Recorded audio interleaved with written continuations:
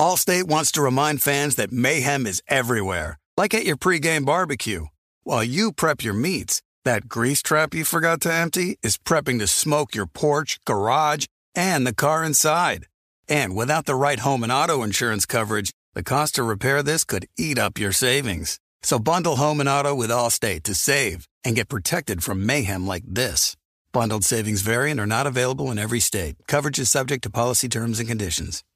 Thank you for traveling with Amex Platinum. To your right, you'll see oceanside relaxation at a fine hotel and resort property. When booked through Amex Travel, you can enjoy complimentary breakfast for 2 and 4 p.m. late checkout. That's the powerful backing of American Express. Terms apply. Learn more at americanexpress.com/withAmex. Warning, this product contains nicotine. Nicotine is an addictive chemical. Black Buffalo products are intended for adults aged 21 and older who are consumers of nicotine or tobacco. If you're an adult aged 21 and older and use nicotine or tobacco, I want to tell you about Black Buffalo's award-winning nicotine pouches. What are they made of? Cured edible green leaves, food-grade ingredients, and pharmaceutical-grade nicotine. No tobacco leaf or stem. So if you're 21 and older, consume nicotine or tobacco, and want to join the Black Buffalo herd, head over to blackbuffalo.com to learn more. You can order nicotine pouches online, and they ship directly to most states. Or check out their store locator to purchase pouches at thousands of retail locations around the country. Black Buffalo Tobacco Alternative. Bold flavor, full pouches. The volume. NBA fans, the wait is over. Basketball is back, and DraftKings Sportsbook, an official sports betting partner of the NBA, is celebrating with an unbeatable offer. New customers can score $200 instantly in bonus bets for throwing down $5 on the NBA. Win or lose, it doesn't matter. You'll start the season with an instant dub. And with DraftKings parlays, everyone's got a shot at even bigger basketball wins. String together multiple bets from the same game or build your parlay across multiple games for a shot at making your payday even sweeter.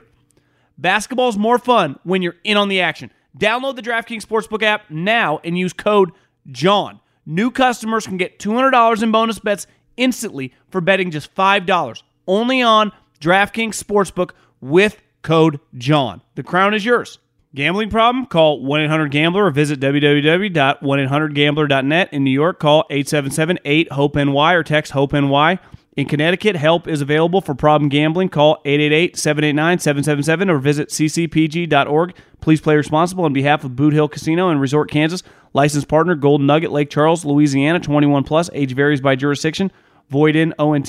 Bonus bets expire 168 hours after issuance. See sportsbook.draftkings.com/basketball terms for eligibility and deposit restrictions, terms, and responsible gaming resources.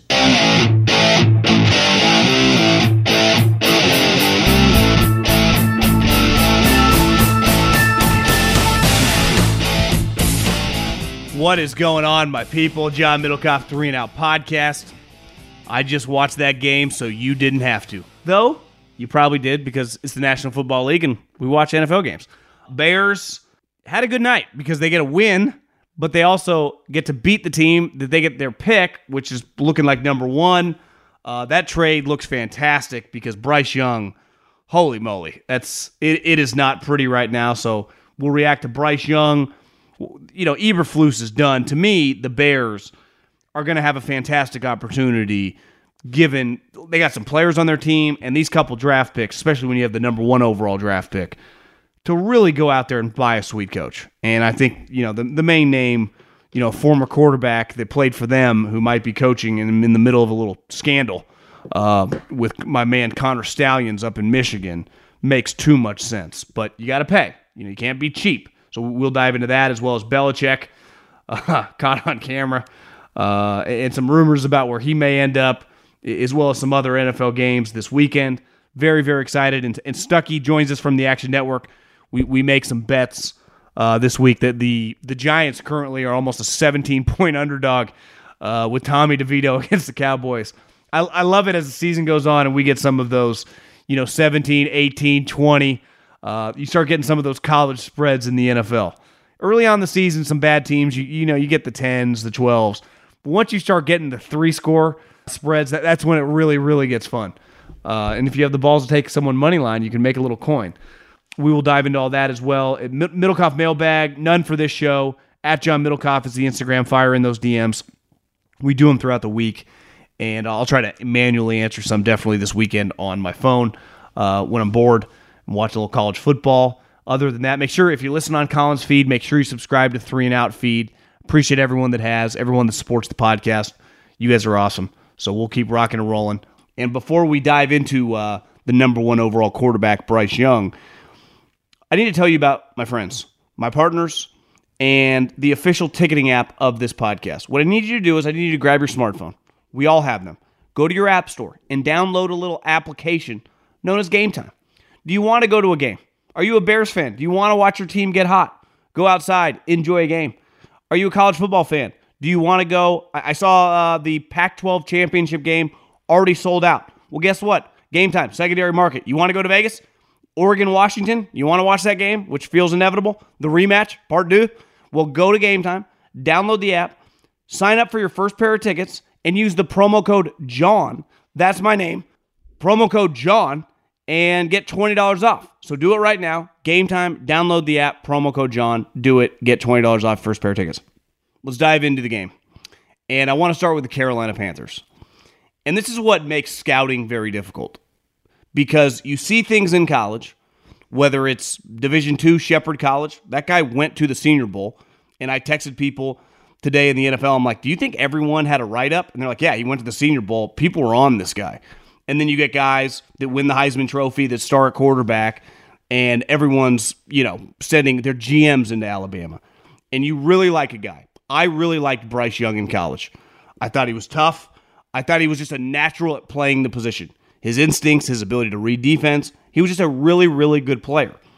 But one conversation about him leading into the draft, which I think is the most concerning part if you're the Carolina Panthers, and the thing that has to keep you up at night, is he looks beyond small.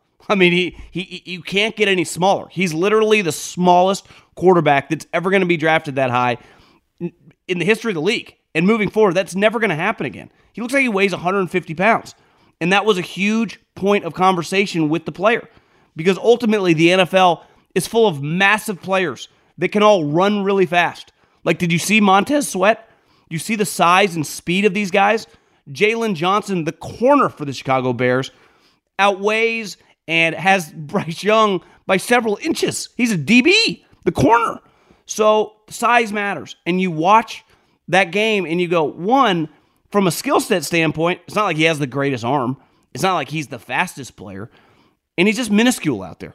I found this picture back when Muggsy Bogues, it was ironic because the Charlotte Hornets, or the Charlotte Hornets were playing the Chicago Bulls, just like tonight, and Muggsy and Michael Jordan has the ball, and he's palming it because Michael had those huge hands, and he's looking down at Muggsy, who's basically at his drawstrings.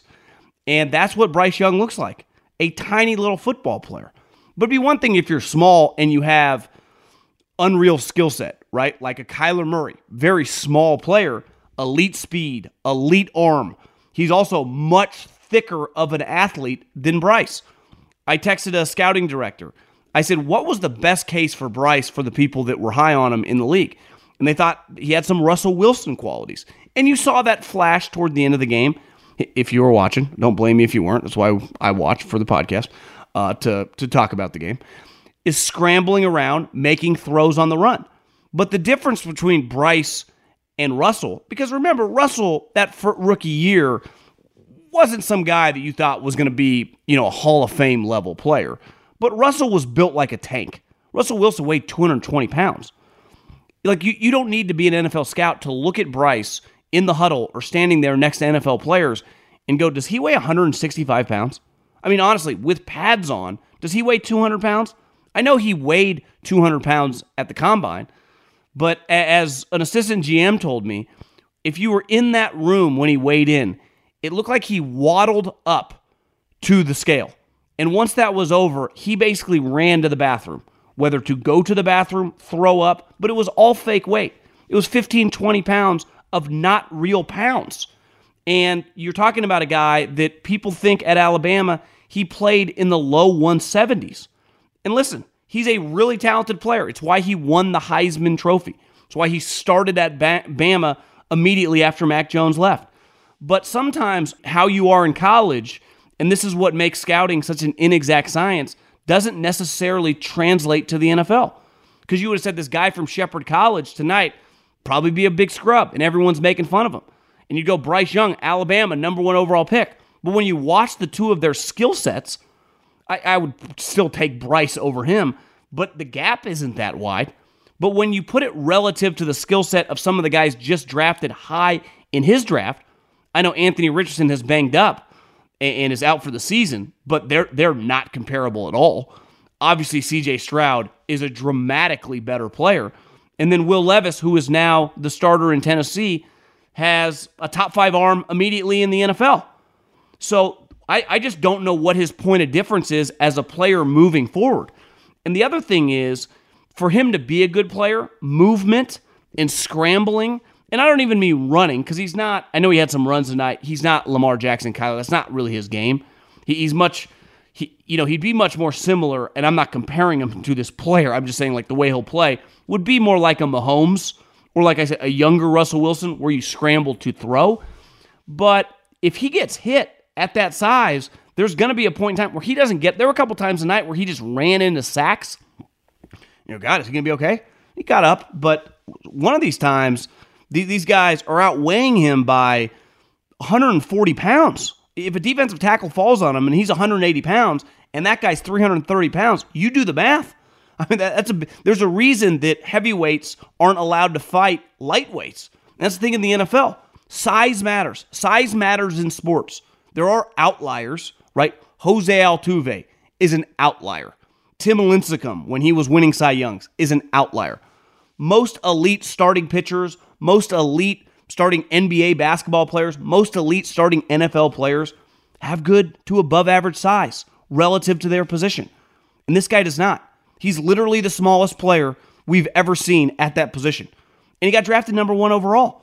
And just on the eye test, and listen, the pick sixes last week, and he had 7 picks coming in this game, whatever. It just doesn't look right. And part of that, I had someone with the Eagles text me. They're like, God, Frank has aged 20 years, it looks like, since we won the Super Bowl in 2018 or 17. He just doesn't look great, right? I don't think he's coaching very well. Are we sure Frank Reich is any good?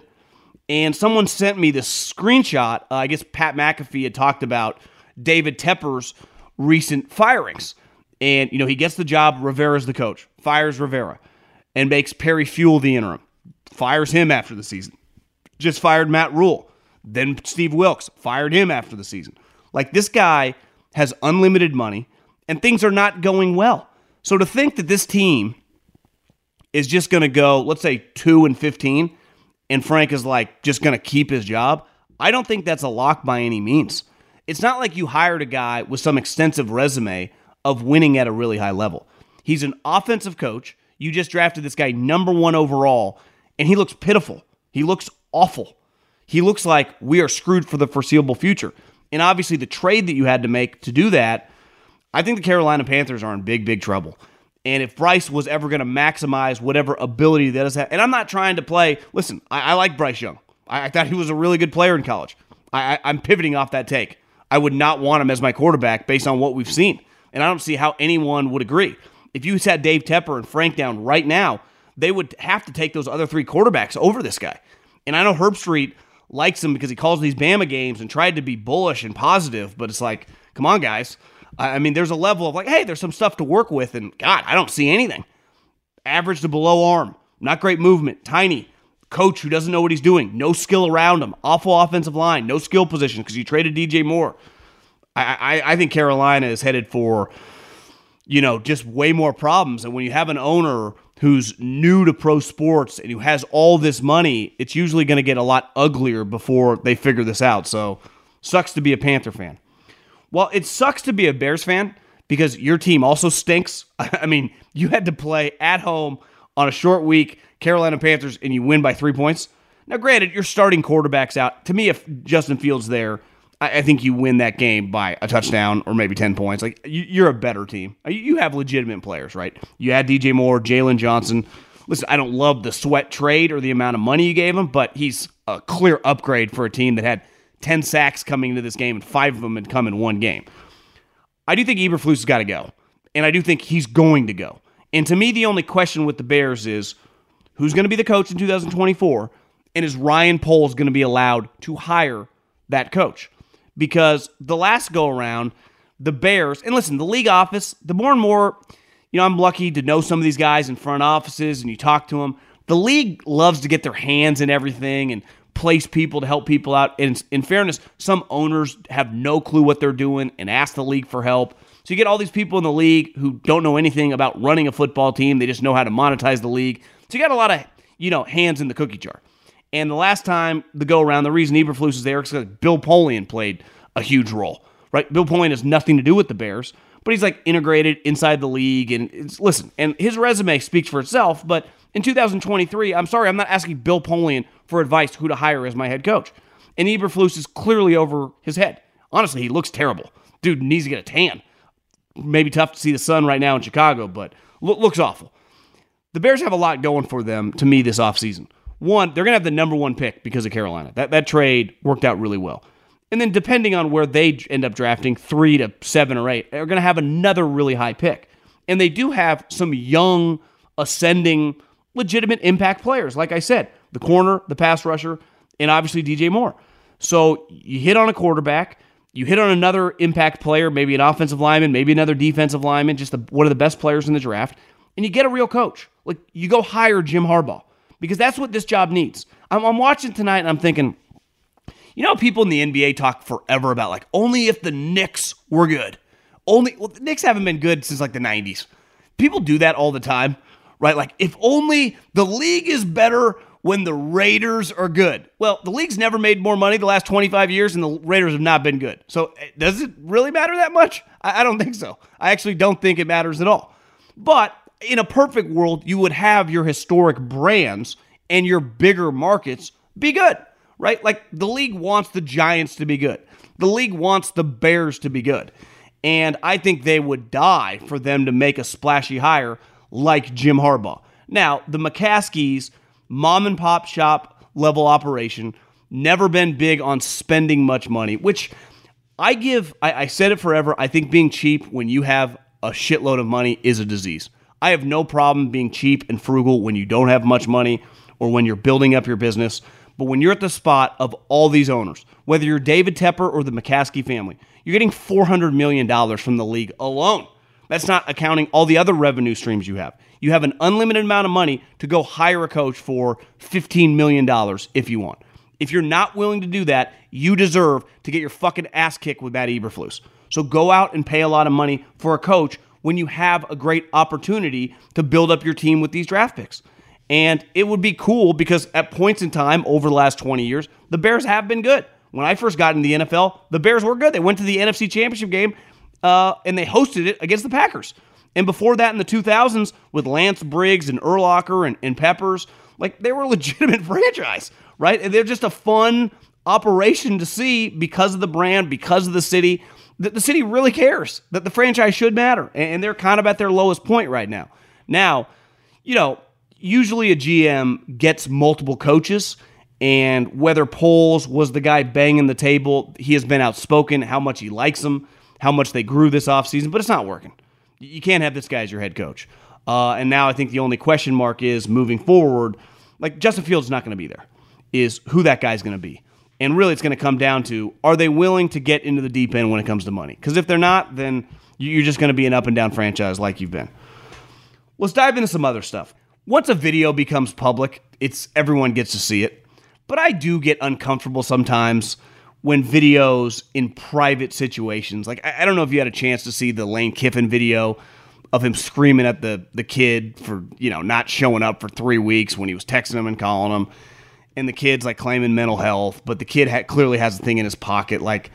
It was, I don't know if it's supposed to be a gotcha. It actually made Lane look kind of good. But he doesn't know he's being filmed. Belichick walking out of this house, everyone's assuming he's taking the walk of shame. While funny, I actually think he looks really good. I mean, I'm kind of a fat ass right now.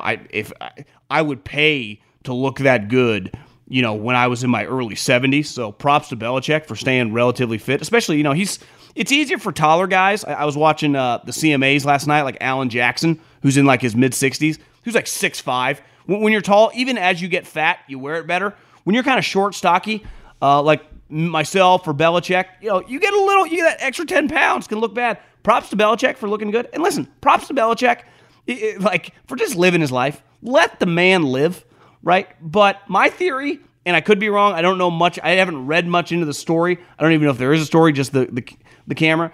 I did run into another video, either from this summer or maybe training camp in New Orleans of him with a young girl. I do wonder if the Crafts, you have to look at football teams a little bit, a lot like the mob.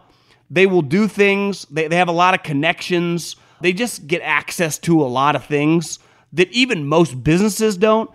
And I wonder if they're starting to set out a little trail that listen, it's not going to be easy to go our separate ways from William Belichick.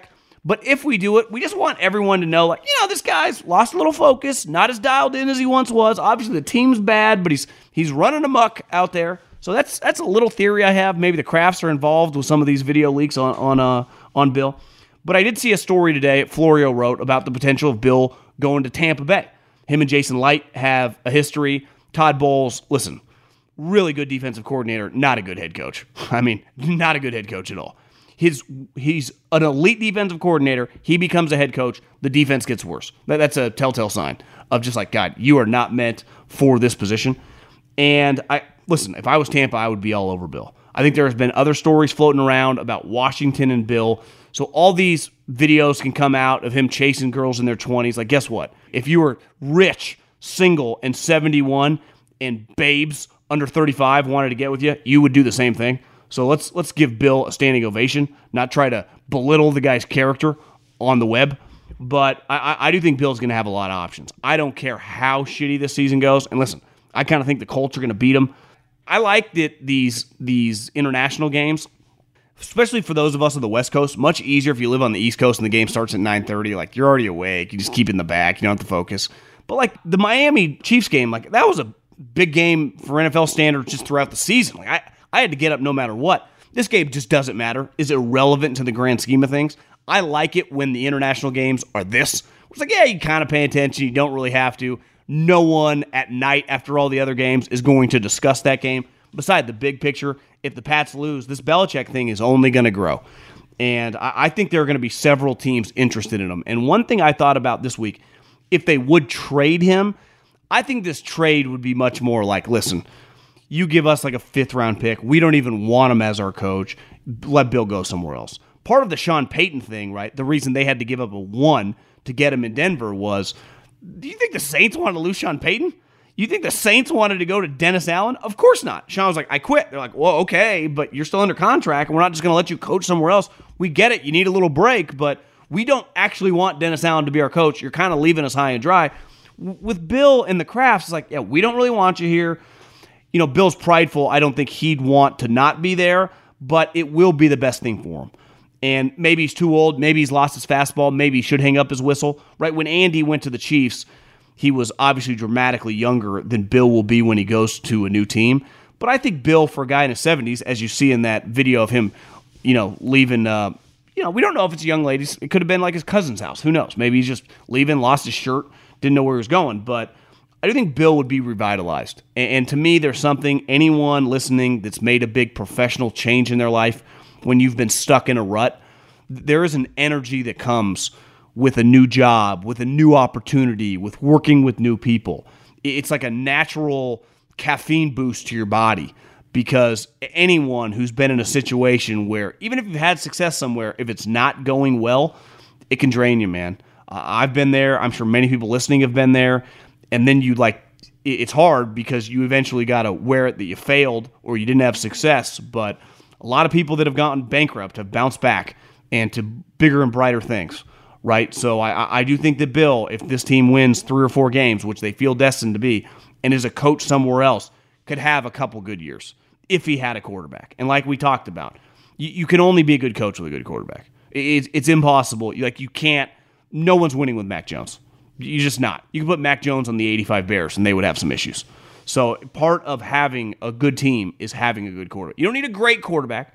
You can win with Alex Smith, not win big, but like you can go to the playoffs every year with a serviceable, above average starter.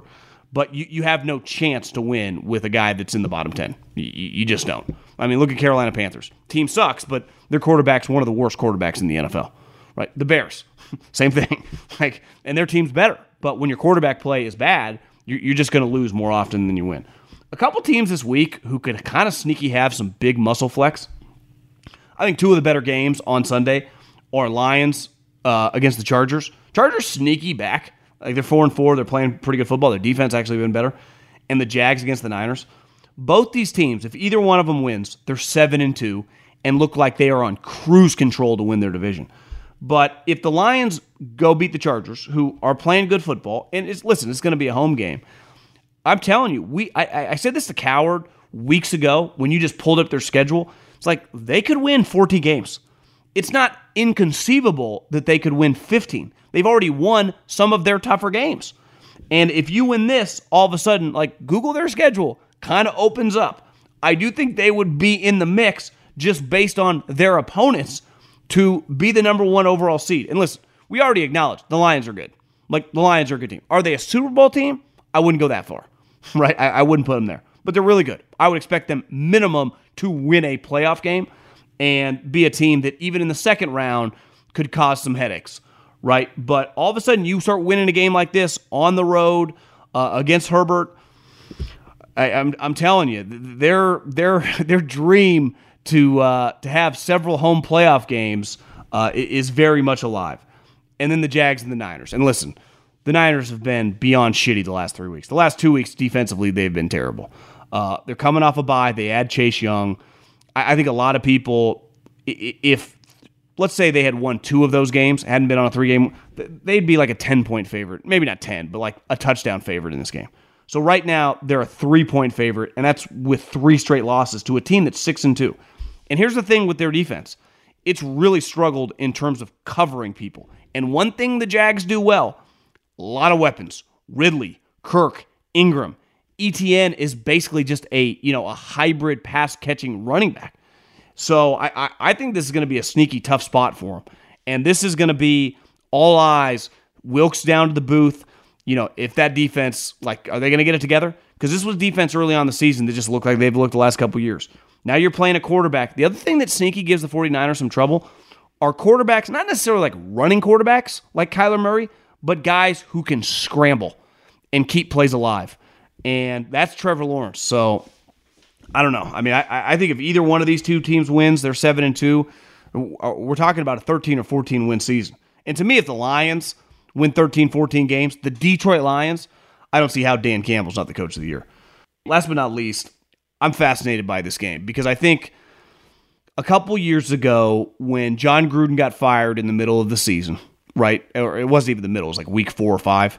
It was during Monday Night Football. I think the Ravens were playing. And by halftime, it was clear he was done. And Rich Bisaccia took over. And then a couple weeks later, Henry Ruggs kills the girl and her dog in his Lamborghini or whatever, or Porsche. It was a crazy time. And Rich Bisaccia, who was the interim head coach, not just handled it as a professional, but kept the train on the tracks. And that team made the playoffs. And there was a lot of internal support. Derek Carr, Max Crosby, all those guys wanted him to be their head coach. He went with Josh McDaniels. And a lot of people thought that was the wrong move. A lot of people internally thought that he fucked up. I don't know if Rich would have been a good head coach. Perfect place, perfect time. But that is something that Mark Davis has not forgot. And obviously he just fires Josh McDaniels, who, it is crazy. Every single day, I see something on the internet of one of their players kind of indirectly talking shit about how terrible Josh McDaniels was. You can't even make up how miserable the stories I've heard that it sounded in the building with this guy. It's crazy when you get a second opportunity and you know the issue that you had the first time and you just do the same thing over again. And it gets back to, I think you can change in life, but when you start going through tough times, it's easy to change when everything's going well and be a new guy, be a new person, right? Hell, as a golfer, it's easy on the driving range to change your golf swing. Well, what happens under pressure? What happens after you hit one out of bounds? You usually kind of freak out and resort back muscle memory. It's no different psychologically to the way we're wired. And what happened to Josh last year? Some terrible losses. And it got ugly, and it got ugly fast. Hell, he went there. He thought Tom Brady was going to come. They thought they were going to replace. Never thought Derek Carr was going to take a snap. And then Tom Brady didn't come, right? Went back to the Bucs for a year. So after the retirement, weird thing happened. So immediately it got off to a weird start. And everything backfired. And then he resorted back to exactly what he was. The muscle memory of his brain just became the asshole that no one could stand. And he couldn't overcome it as a scheme guy, right? His schematics, because the talent on his team wasn't good enough. So he couldn't coach anybody, and everyone hated him. It became this powder keg, which happened. And then who's there? A lot like a Rich, a leader, a guy that everyone respects, which matters. And we see some guys in football who have that attribute who are awesome at their job. Like, watch the Steelers and watch the Ravens. Their head coaches don't do anything with offense, defense, or special teams. I'm not saying they don't influence or anything, but during a game, they don't call any of it, and a lot of times they're just there to call timeouts and scream at the refs. Watch Harbaugh and watch Tomlin. Hell, Campbell, a lot of guys are like that, but they are great leaders. I mean, Mike Tomlin is known as one of the greatest leaders in the history of the league. I think Dan Campbell feels like he's kind of becoming that. Whenever I watch Dan Campbell talk, I'm like, God, I don't want to play for this guy. This guy feels like, a dude that every guy in that locker room believes in. And that matters. And that's what I think Antonio Pierce definitely had as a player. And I think that's why Mark Davis pulled the trigger right now. Because I think his players were telling him, this guy's the opposite. This guy's done it at the highest level. Give this guy a shot. So it was an easy one for Mark. And listen, why he gave him the opportunity to get the job is because he won. So Antonio Pierce got to win these games. And this is a good example. Sunday Night Football. Everyone watching. You're playing Zach Wilson. You're not playing Aaron Rodgers. You're not playing Joe Namath. You're not playing Vinny Testaverde. You're getting Zach fucking Wilson with an offensive line that is not any good. This is a winnable game.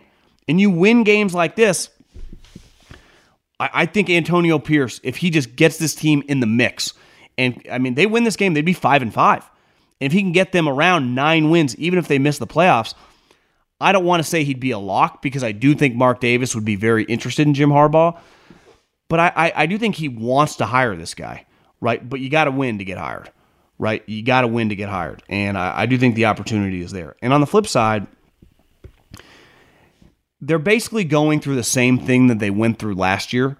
The difference is when the season started, you had the hope with Aaron Rodgers, but that ended immediately. But you watch this Jets team, it's just the same shit over and over and over. Even the games they win, the games they lose, the Eagles games, they all kind of look the same. Just maybe they get the pick six or maybe they don't, but the offense, the putrid passing game, if you're betting on them, if you're a fan of the team, if you're just watching the game like myself and you just are just entertained, right, sitting on your couch, whenever he comes out and the offense rolls out, you have no faith. When they get multiple first downs in a drive, you are surprised. You have absolutely no faith that they can drive the field and get in like field goal range, let alone go on touchdown drives. So it's not Robert Saleh's fault that they made the move, but I do think that this is the opposite, right? You start losing some of these games. The Charger game, what was that? Everyone was watching. This game, everyone was watching. And maybe he's getting next year no matter what because Rodgers is coming back off the injury. But you can already see it's difficult. It's very, very difficult in the NFL to overcome not winning. No matter how much they like you, no matter how much they're paying you. Unlike Josh McDaniels, everyone likes Robert Saleh. He's an easy guy to like. High character, gets along with people, natural leader of men. People like the human being. But this is a bottom line business. Josh McDaniels could have been the biggest asshole in America. If he would have been going 11-5 or 11-6 and going to the playoffs every year, no one would have cared. Well, the players might have, but the owner and the fans would have all supported him. And if the Jets go under 500 again, it's like, well, where are we really going here? We're just keeping our fingers crossed that Aaron Rodgers, after listening to Dolphins have sex, that his Achilles can, be healed and fixed in 2024, and we're good. I wouldn't have great faith in that, especially when you play on a surface that everyone tears something at MetLife. Like he's just going to be fully healthy again next year. So it's tough. This game, Raiders-Jets, you say it out loud. I'm fascinated by this. I can't wait for Sunday Night Football. Okay, let's get to a little thing we like to call the bold take of the week. And it's brought to you by my friends at Guinness. And I thought last week the USC Trojans would lose and that Caleb Williams' career would end. And then when the visual came out of him crying with his mom and they lost, I thought, God, I thought he was crying because that's his last college football game. I was like, I nailed it. Turns out no, because technically they're still alive. They play Oregon this week. But I've been close. C.J. Stroud is a lock for Rookie of the Year. And it's impossible, I would say, for a rookie quarterback to honestly look as good as he is, let alone to be like a Pro Bowl level guy. And C.J. Stroud is just going to be in that mix. You go on the road as a big underdog against a team that I think we all acknowledge right now looks like currently these last couple weeks the best team in the NFL in the Cincinnati Bengals. And they have one of the best quarterbacks. Jamar Chase, who got banged up from that fall. Higgins is now hurt. The defense, while led by a good coordinator, statistically has been giving up a lot of passing yards. What if C.J. Stroud rolls in there, the Texans win that game, and he throws for like 3 touchdowns? And in a 2-week span, he's got 8 touchdowns, and they've just won a couple games, and they're like, God, are the Texans a potential wild card team? It would be on the table. Could C.J. Stroud, he's not there yet. I'm not putting him, with the Burrows and the Lamars. You win a game like this, when everyone's kind of paying attention, you throw 3 or 4 touchdowns, you get basically 8, 9, 10 touchdowns in over a 2-week span. You get your team into the playoff mix heading into the middle of November. Does he start getting some MVP buzz? So bold take of the week. I think the Texans roll in Cincinnati. C.J. Stroud throws some touchdowns. They win. And we start talking about C.J. Stroud like Pro Bowler, MVP. Buckle up, Texans fans. You guys would be well alive. That is my bold take. Brought to you by Guinness. Gather your friends, raise your glasses, and toast to a win. Guinness Drought Stout, imported by Diageo Beer Company, USA, New York, New York. Please drink responsibly. Don't miss the action this weekend when the Colts and the New England Patriots head to Germany for the NFL Frankfurt games. These games will air on NFL Network and stream on NFL Plus. For a limited time, Verizon customers can get Netflix and NFL Plus for $25 a month with Plus Play. That's $120 in annual savings. Plus Play is a platform where Verizon customers can shop, manage, and save on the subscriptions you already love, like NFL Plus. With NFL Plus Premium, you get access to live games on mobile, NFL Red Zone, and NFL Network, which means you can catch the Frankfurt games and save. Just go to Verizon.com/thevolume to bundle and save before the games. Hurry, this offer ends soon. Again, that's Verizon.com/thevolume. There's no distance too far for the perfect trip. Hi, checking in for... Or the perfect table. Hey, where are you? Coming! And when you get access to Resi Priority Notify with your Amex Platinum card... Hey, this looks amazing. I'm so glad you made it. And travel benefits at fine hotels and resorts booked through Amex Travel, it's worth the trip. That's the powerful backing of American Express. Terms apply. Learn more at americanexpress.com/withAmex. When you're hiring for your small business, you want to find quality professionals that are right for the role. That's why you have to check out LinkedIn Jobs. LinkedIn Jobs has the tools to help find the right professionals for your team faster and for free. LinkedIn isn't just a job board. They help you hire professionals you can't find anywhere else. Did you know 70% of LinkedIn users don't visit other leading job sites? LinkedIn's the only one I use.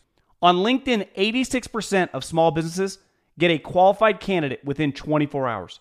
Hire professionals like a professional on LinkedIn. LinkedIn is constantly finding ways to make the process easier.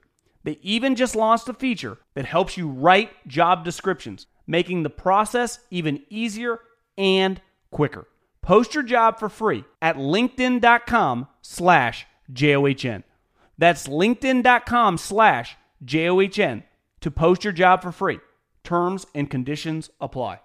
Warning, this product contains nicotine. Nicotine is an addictive chemical. Black Buffalo products are intended for adults aged 21 and older who are consumers of nicotine or tobacco. If you are an adult aged 21 and older and use nicotine or tobacco, I want to tell you about an American-made success story in Black Buffalo's award-winning nicotine pouches. Black Buffalo's nicotine pouches are not owned by Big Tobacco. They're an independent company proudly built right here in the USA for 21 and over adult consumers. Black Buffalo was built by dippers with decades of smokeless tobacco use. They believed the market wanted tobacco alternative nicotine products that offered the best of both worlds. Bold flavor, full pouches. What are they made of? It's pretty simple. Cured edible green leaves, food-grade ingredients, and pharmaceutical-grade nicotine. Most importantly, there's no tobacco leaf or stem. All proudly made right here in the USA. So if you're 21 and older, consume nicotine or tobacco, and want to join the Black Buffalo herd, head over to blackbuffalo.com to learn more. You can order nicotine pouches online, and they ship directly to most states. Or check out the store locator to purchase pouches at thousands of retail locations around the country. Black Buffalo Tobacco Alternative. Bold flavor, full pouches. Okay, back at it again with the man from the Action Network. Big Bets on Campus, and you can find him firing off tweets all weekend long when football's going. And he told everybody it seemed bleak, it seemed ugly. But hammer Dabo Sweeney and the Clemson Tigers. And as Dabo said after the game, you better buy that fucking stock because Clemson is coming. I don't know about that, but Clemson did beat Notre Dame. Stucky, what's up, bro? Hey, what's going on, brother? Yeah, it was a cruel Sunday, though. I had the Cowboys. Chiefs got there easily, but I had the Cowboys who, I don't know how they didn't win the game. They did everything that I thought they were going to do, but racked up 500 yards of offense and just kept failing at the goal line over and over and over again. Couldn't even not step them out of bounds and get the 2, which would have pushed. It was crazy. And then I had the Texans who didn't have a kicker, and I knew that they weren't going to kick the extra point. So, yeah, that's what happens on some NFL Sundays. It's an oblong ball. Sometimes it doesn't bounce your way. But we're on to Week 10 in the NFL and Week 11 in college football. It's crazy. Yeah, as Belichick would say, coming out of the young lady's house, we're on to Cincinnati. We're on to Cincinnati. Yeah. And what's crazy is like the Texans thing, while it really sucks, at least you go, well, their kicker's injured. They kicked a field goal with like a DB or whatever. When that shit happens as a gambler, you're kind of screwed. The Cowboy thing, it's like, how do you not run the route into the end zone an extra 6 inches? Dak Prescott, like, I'm sorry, you can't step out of bounds on that play, leap at the 4-yard line, do whatever. You just can't. Like, that was the worst loss for a good team like I could ever remember that needed. Like, my whole take coming into that game was like, when's the last time McCarthy had a win where the Cowboy fans were like, that's my fucking coach? And he was about to get one, but he didn't. And it's like, oh, great loss. I mean, that's like defines the Cowboys. Great loss. Yeah, basically ends the division too. And yeah, I mean, look, the thing that's the worst part about the Houston game was that there was a fumble. Tampa had a fumble. 3 guys were around it for Houston, all missed it, and it bounced right in Evans' hands, and they scored a touchdown. If you get that fumble, the game was over. And then I had to watch the Eagles recover all 3 of their fumbles that magically. Yeah. So it's one of those days. But yeah, I agree with you. Dak couldn't, like, that's always been the knock on him, and he played awesome. And they just ripped apart the Eagles, especially in the slot. CeeDee Lamb, Jake Ferguson went nuts. But Dak has just never been able to make that key play when it counts. And you mentioned going out of bounds. You mentioned the route short. The biggest thing is you're first and goal at the 6. Got down there somehow in 20 seconds from like your own 10.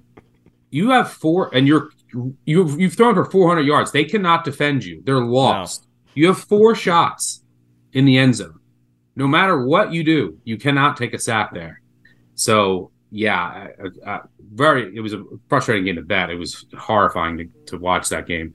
But yeah, for the Cowboys, like, the doubts will creep back in when they, whenever they face one of the top teams in the NFC. It seems like they're just a one little tier below. Can they break through? We'll see. But that was about as well as they can play. And the Eagles didn't play well. Granted, they got unlucky, with fumbles and other things. But again, can't get there. Totally agree. I mean, when you lose a game and your quarterback's awesome, it's just a huge kick in the dick. Like Notre Dame. Like they get kind of shoved around by Clemson. Well, their quarterback looked like an undrafted free agent. Like you're not against that defense on the road.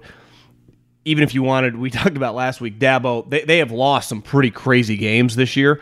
And that defense clearly has a bunch of NFL guys. And Sam Hartman, who, through a couple games, it was like, damn. And I remember texting some of my NFL buddies. They're like, I had like a 7th undrafted free agent, that type grade on him transferring. But, eyes are open now this tough stretch. And he's a guy that went through that tough stretch. And even though they won some of those games, I would say Sam Hartman's stock didn't budge much into people that had a lot of questions on him. Yep. Yeah, no, the quarterback has a great day and you don't win. As a better, the best 2 quarterback performances last week were Dak and Stroud. And I didn't cash either of those bets as a dog at a point favorite.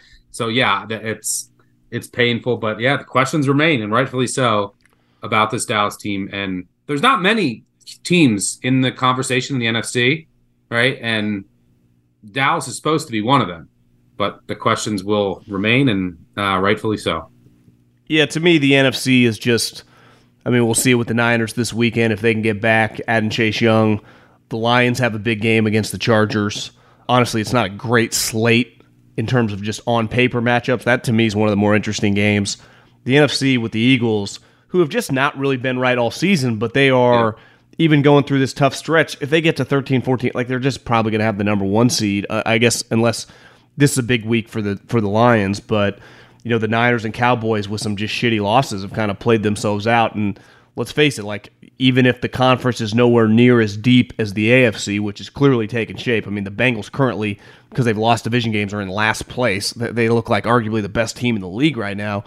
It's just a lot harder in the AFC. Some of those first-round games are going to be fucking hard, right? In the NFC, some of these matchups, I think the wild card teams are going to be favored, right? With the Niners and the Cowboys potentially against the Saints, and I don't even know who the other, if they had to play if it was Niners at Seattle, let's say, right? It could just, so it's going to be very fascinating to watch that all play out just because, and it's what we thought coming into the season because the better quarterbacks were in that conference. Even the Chargers. Listen, I'm never going to get behind Brandon Staley, but they win this weekend. They're clearly alive, right? Yep. Yeah, they're right, because then their schedule for the next 3 or 4 weeks, besides the Ravens, is pretty easy. The Lions, I think the Lions need to get the one. The Lions aren't going outdoors with Goff and winning against any elite teams in the NFC. So but even the 2 seed would get you multiple home games. Yes, 2 seed would be big. 1 seed obviously would be huge.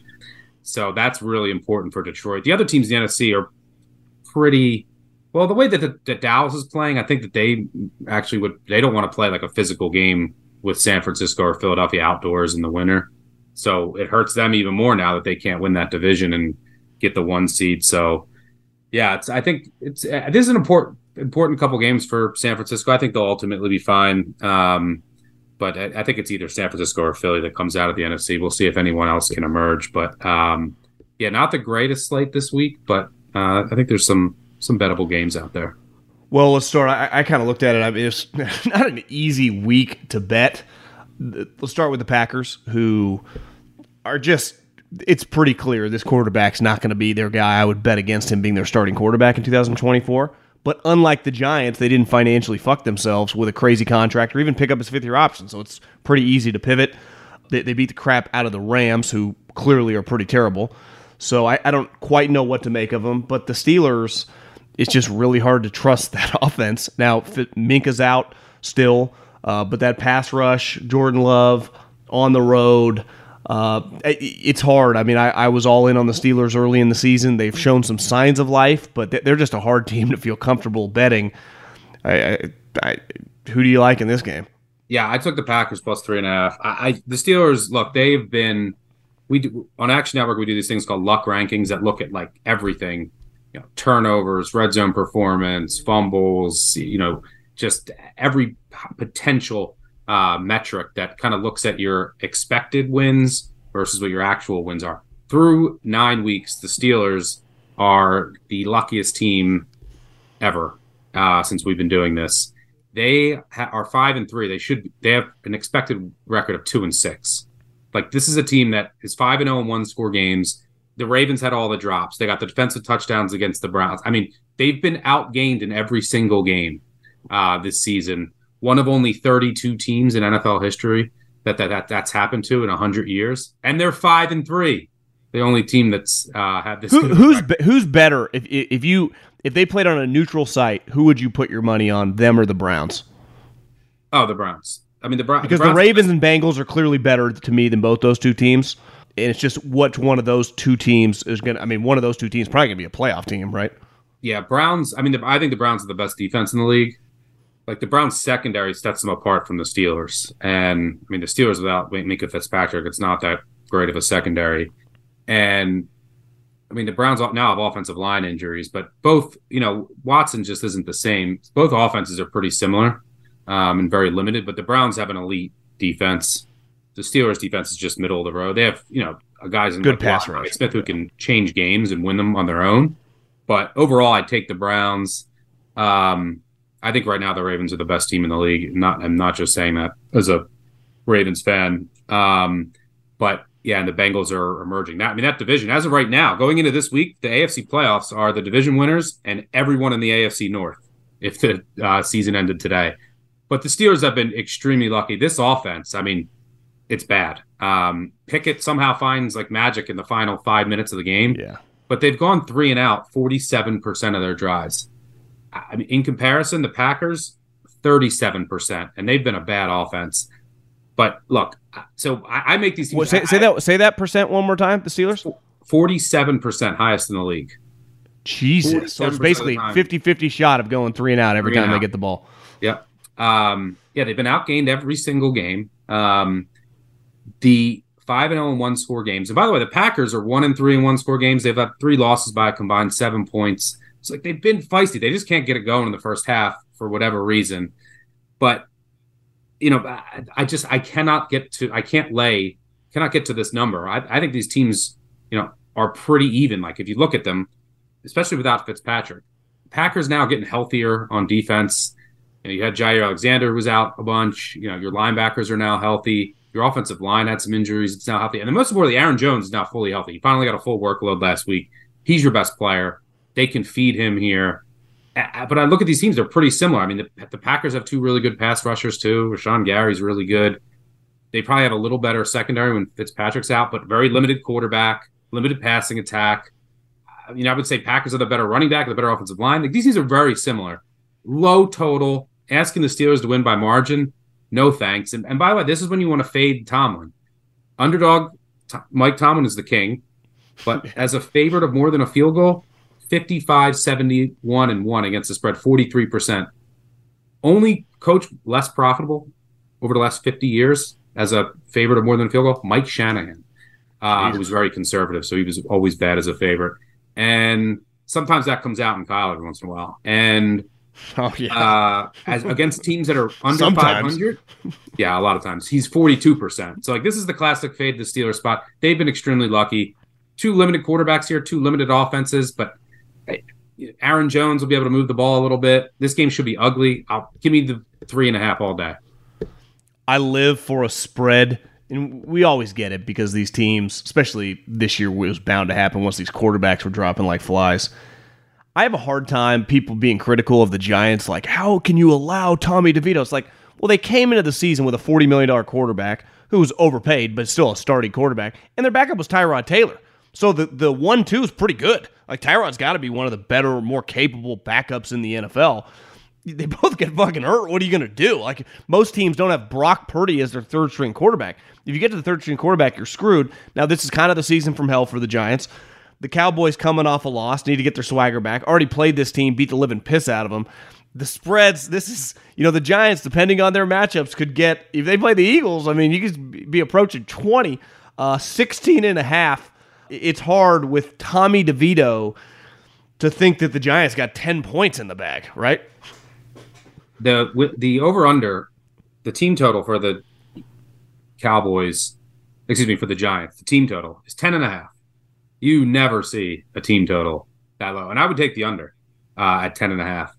I laid 16 and 16.5 with the Cowboys, and it's very hard for NFL teams. Like, this is more of a college spread. NFL teams don't care about running up the score, right? So, and it's very difficult to build huge margin like you do in college. But Tommy DeVito, I mean, look, this is he couldn't start at Syracuse. He had to transfer at Syracuse. He's the worst quarterback I've ever had rated to start an NFL game, with one exception, when Kendall Hinton, the wide receiver for the Broncos, had to start during the COVID year, and they were 17-point underdogs. I think he finished 1 of 8. But DeVito, look, he played the Jets. There was weather, and the Jets are a great day. The Giants finished with negative passing yards in the game, like -7 passing yards. Last week, they play a bottom 5 defense in the Raiders. And Aiden O'Connell, another backup quarterback. They lost 30-6. 30-6 to the Raiders. And they got the score wasn't even, it wasn't even that close. Yeah, and so I just don't know how the Giants score here. And for what it's worth, the Cowboys, look, they should come out angry here. They don't have a look ahead. They have the Panthers on deck. And the Cowboys have already won. They beat the Jets, Patriots, and Rams by more than 17 points. Dak Prescott, and this is a super impressive stat, he's 27-11 against the spread when he's favored by 6 or more. 71%. Only quarterback in NFL history more profitable in that spot is Tom Brady. Part of that, that's not all Dak. That's this Cowboys team, and they've always had a great pass rush, good secondary. Once they get a lead over a bad team, it's over, right? Michael Parsons, they bring the pressure, and they're just going to they pin their ears Pick back. sixes. They just fumbles, it spirals out of control. So as long as the Cowboys get a lead here early, it's over. And I don't know how the Giants would get it. You got to have Barkley break an 80-yard run. You got to have fumbles, fumbled kicks. Why would you put 11 guys in the box? Why would you even put a corner out there? No point. Yeah, how's Barkley going to run for 10 yards? Yeah, it's bad. Tommy DeVito is horrendous, and it's not like the Giants have good receivers. Like, there's nothing. All they can do. Waller's out. Yeah, their offensive line's bad too. So there's nothing that they can do here. So I laid it. I never lay it. I never lay 16 in the NFL. I think it's going to end up closing up over 17. And the Cowboys are just built to blow out bad teams because of that pass rush, because they play man and they're really aggressive. And an inexperienced quarterback, it's just over. I mean, you saw it with Dak. You even saw it against the Rams with Stafford, and then Stafford went out.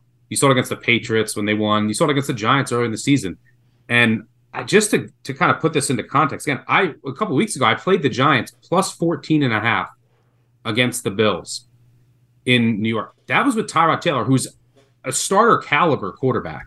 Yeah. And the Bills defense been a bottom 5D since their injuries. Now it's kind of a similar price for the Cowboys at home against Tommy DeVito, the worst quarterback in the NFL. And the Cowboys have a top 5D, unlike the Bills. It's like, I think this line, I thought that Bills line was crazy, but this line should be over 17, I think. It's hard to price because, how bad is Tommy DeVito? I think you could argue, some people will say, he's this bad. I think he's, this bad.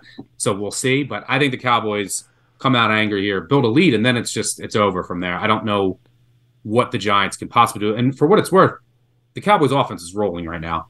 Like I talked about last week, Dak's using his legs. They're throwing on early downs. And Lamb looks awesome. Ferguson's good. Lamb, Ferguson has emerged. So the offensive line's now fully healthy. You got Tyron Smith back, and that offensive line did a tremendous job against that Philly D line until the sacks late.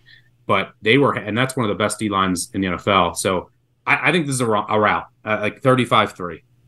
I think the Giants, now with the injuries, I haven't seen the latest on Tyrod. He's not out for the season, right? He could come back in a couple weeks. Okay, so let's just assume he's out for a while. I think they're going to be in the running. We're recording this before Carolina, who's clearly not very good, but Carolina, given their schedule, could rattle off a couple random wins. The Cowboys at Washington, then they play Belichick at home. Tommy DeVito ain't beating Belichick, and who knows, DeVito might not even be starting by then. The Packers at Saints, at Eagles, Rams, that could be an ugly game. That could be technically winnable. And then end with the Eagles, who knows? Maybe that game doesn't matter to them.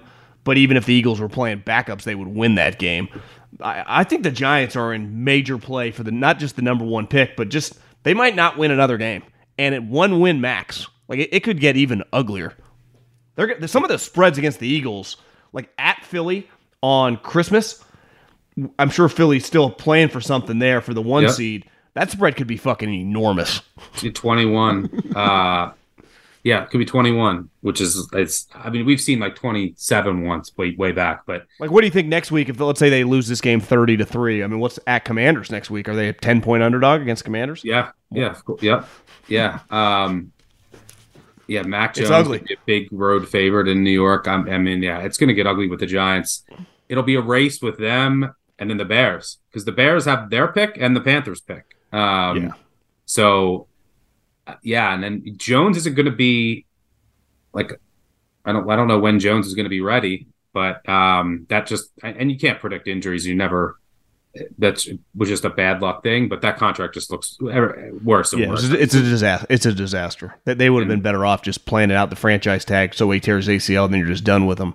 Yeah. The only way it's not a disaster though, if it does lead them to the number 1 overall pick, because Caleb can bitch and moan all he wants about not going. Like, he would definitely want to go to the New York Giants, right? I mean, that's cha-ching. So that would be, and it could. Let's face it, Dayball went from easy guy to root for to like, are we sure that these guys know what they're doing? And that could save the guy's career, right? Yeah, no, you're right. No, or now even if they get the second pick to get Drake May, would be a big deal for them. Yeah, you're a Giants fan. You want to lose every game. Big time. Okay, obviously Joe Burrow's kind of flexing his muscles right now as one of the best players in the sport. CJ Stroud, like, let's face it, Ohio State guys, before that Georgia game, obviously he's a good player, but it's kind of like the Alabama thing with Tua and Mac. It's like, well, his team is so much better. His receivers are so sweet. And then that Georgia game, he's kind of parlayed that Georgia game into like, I'm a playmaker. I mean, I went back and watched all his passes in that, and I understand Tampa's, Todd Bowles, who's an awesome defensive coordinator. You put him at head coach, his defense doesn't look like it does when he's the coordinator. But still, I mean, some of those throws, that layered throw toward the end of the game that ultimately led to the touchdown in the corner at like the 11-yard line was like, damn, that looked like Joe Burrow or Patrick Mahomes. So CJ Stroud, I think, feels like the lock offensive rookie of the year, and just like a guy who's going to change that franchise. Him and D'Amico going to be a tandem for a long time. Cincinnati's kind of been rolling high, kicking ass, taking names the last 2 weeks. I mean, obviously kicked the shit out of the Niners. I thought last week the score was closer than the actual game that I witnessed because they shoved the Bills around. There's a big spot for the Texans, who a couple weeks ago I bet on them and they let me down. Who'd they lose to? Was it Carolina? Carolina. That was one of those. This game though, it's hard. Like, have they arrived, or are they just like a year? Are they a 7-10 team? And then next year, when they get some more picks, more free agents, they're competing to be a wild card spot. I don't know. I mean, I think this week's a big week. If they go in and even just play tight, maybe you got to take them for real as a playoff contender. Yeah, I think Stroud is for real. I also think Tank Dell is for real. He's stud. He's amazing. Did you know about that guy in college? I didn't know that much about him. I loved him at Houston. He was just an absolute machine. He's like a mini Tyreek in how he can juke and get separation. Feels like, remember when the Colts took T.Y., different player, but it was like, Jesus, this guy's good. Yeah. That's what this guy, you got this guy in the 3rd round? Yeah, you could see it right away in his first game. But Stroud is playing, he's on pace to have one of the best rookie seasons in the history of the NFL for a quarterback. This offense is playing really well, and it all happened because of that Carolina loss. So in that game, and this has happened a few other times this year, Slowick, who's used to be with the 49ers. Shanahan disciple. Sometimes he wants to establish the run, and the 49ers can always do that. You have good backs and good offensive line, but the Texans can't really run it this year. Pierce doesn't really fit the scheme, and then your backups aren't that good. So against Carolina, he just kept trying to run it. The Niners also have a blocking tight end in Kittle and a fullback in Juszczyk, so they got like 7 offensive linemen. Yeah, and the best left tackle in the NFL. And like one of the best running backs. Like the Texans don't have that. They were at the Panthers. They just kept trying to run it. And then it's like, please open up the offense. Last week, all early down throws and they gave Stroud the keys, and they let him sling it. Threw for 450 yards. D'Amico came out after and said, yeah, this is what we need to do. We need to rely on our strengths. So I'm confident they're going to come out here and let Stroud throw. And this Bengals defense is vulnerable. Look, they lost both their safeties from last year. Last year, they played like 10 backup quarterbacks. Their coordinator is very good in Arumo. But the secondary, I think, is overrated. And look, they've been getting so lucky, their defense. You meant go back to the 49ers game. The 49ers had 460 yards in that game, for what it's worth. McCaffrey fumble inside the 10. You had a freak pick by the defensive lineman. Go back a week before that. The Bills also freak fumble in the red zone. Purdy threw for 350 yards in that game. Yeah, torched them. Back to Seattle Cincy game. Seattle doubled up Cincy in yards at 400 yards. Only scored 17 points. They didn't score. They didn't score in the red zone 5 times. The last 2 drives ended in the red zone with no points. Turned it over on downs. They have been getting so lucky. So if you remove, so you can look at EPA per play on defense. Bengals around middle of the pack defense.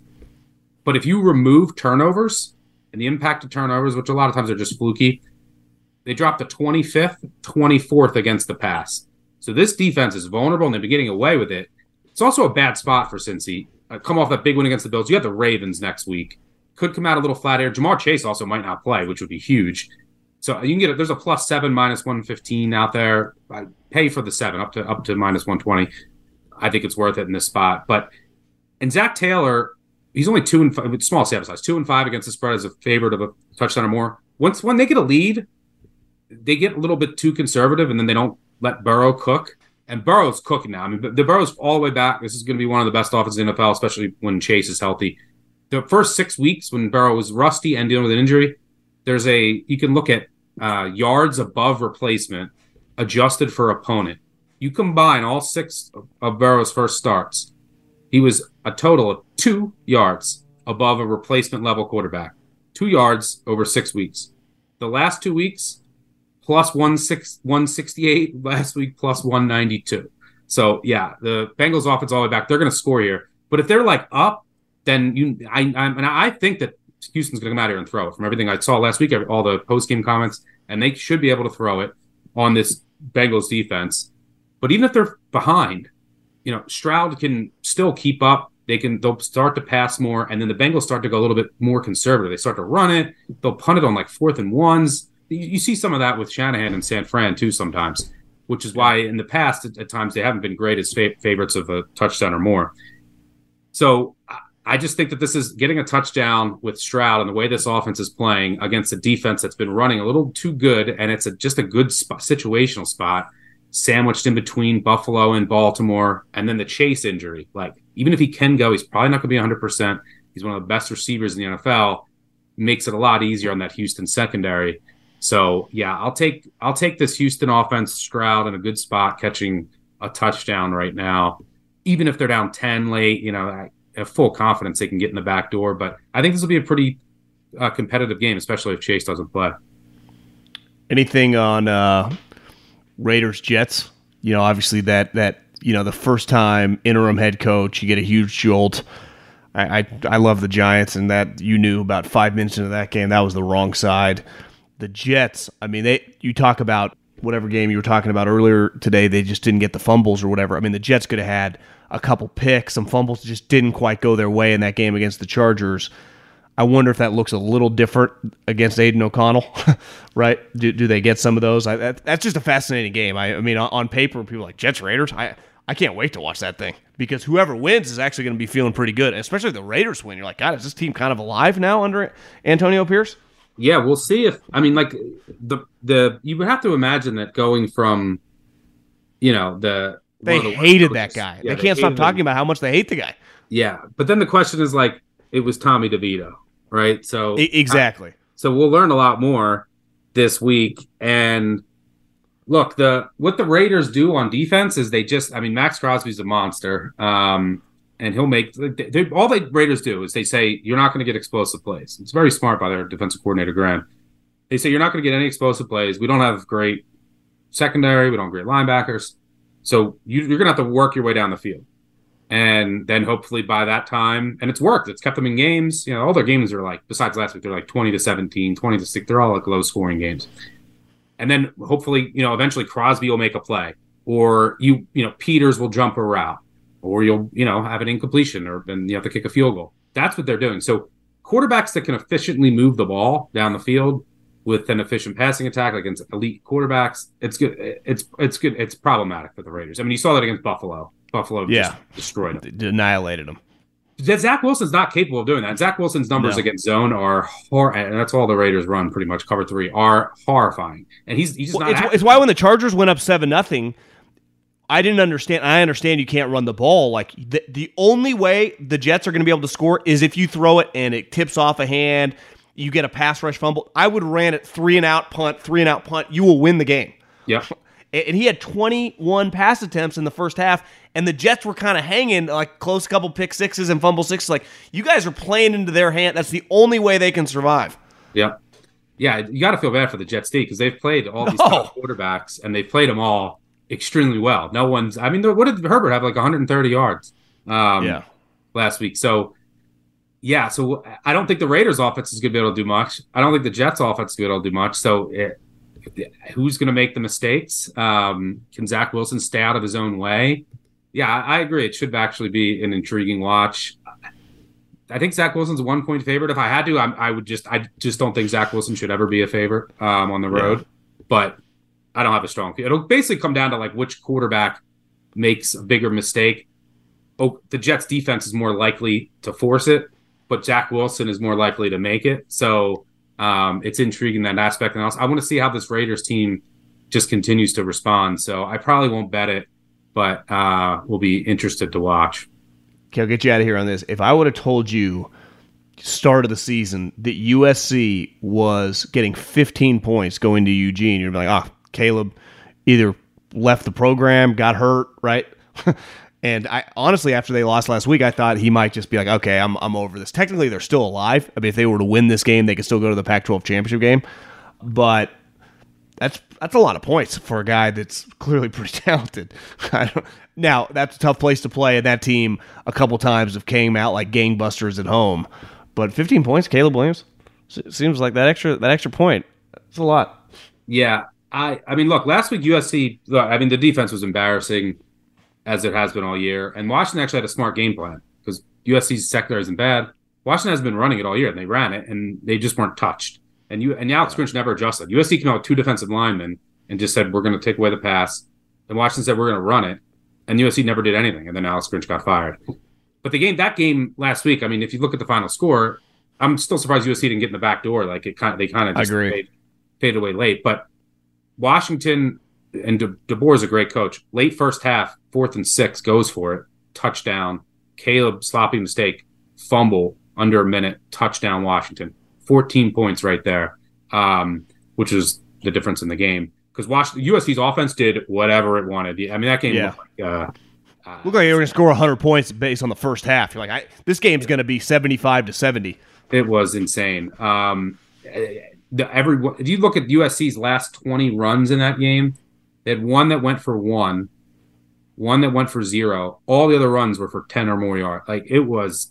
Oregon's a lot better on defense, obviously. Yeah, Oregon's a lot better on defense. I also just worry.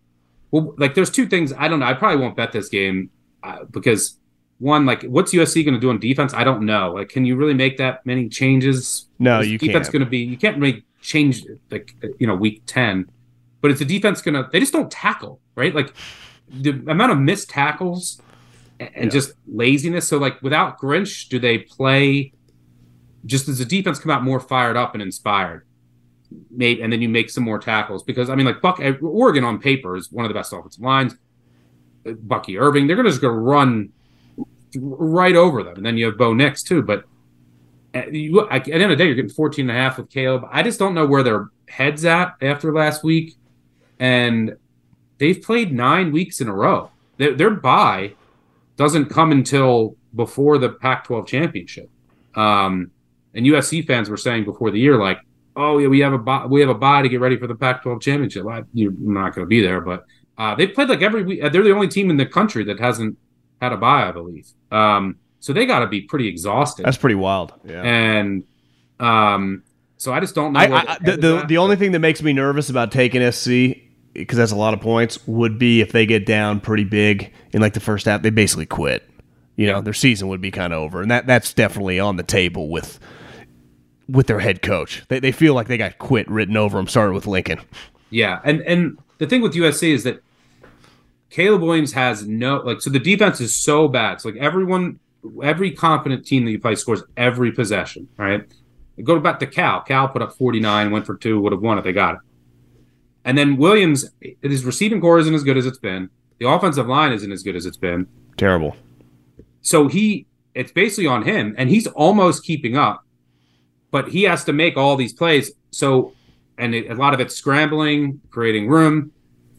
He's got to hold the ball, create room. One fumble, like last week, 2 fumbles, or 2 or 3 mistakes like Notre Dame, then it's a blowout. Multiple score swing. Perfect, because if he's any mistake, it's 7 right away to the other team, and then you're down 2 scores, and you're never going to close the gap. So that's the risk playing when you play USC against it. But over 2 touchdowns, I'd probably take USC or nothing. But I'm not betting that team. I bet them twice this year, which was twice too many. Yeah, I'm gonna sleep on that one. Okay, Stuckey, let's have a good week and fucking get the Texans back on the winning circle. Absolutely. Have a good one. Talk to you next week. Later. The volume. Allstate wants to remind fans that mayhem is everywhere, like at your pregame barbecue. While you prep your meats, that grease trap you forgot to empty is prepping to smoke your porch, garage, and the car inside. And without the right home and auto insurance coverage, the cost to repair this could eat up your savings. So bundle home and auto with Allstate to save and get protected from mayhem like this. Bundled savings vary and are not available in every state. Coverage is subject to policy terms and conditions. This is Malcolm Gladwell from Revisionist History. eBay Motors is here for the ride. With some elbow grease, fresh installs, and a whole lot of love, you transformed 100,000 miles and a body full of rust into a drive that's all your own. Brake kits, LED headlights, whatever you need, eBay Motors has it.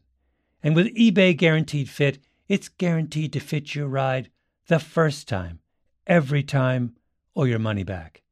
Plus, at these prices, you're burning rubber, not cash. Keep your ride or die alive at ebaymotors.com. Eligible items only. Exclusions apply. Hey, guys. Back at the playground again, huh? Yep.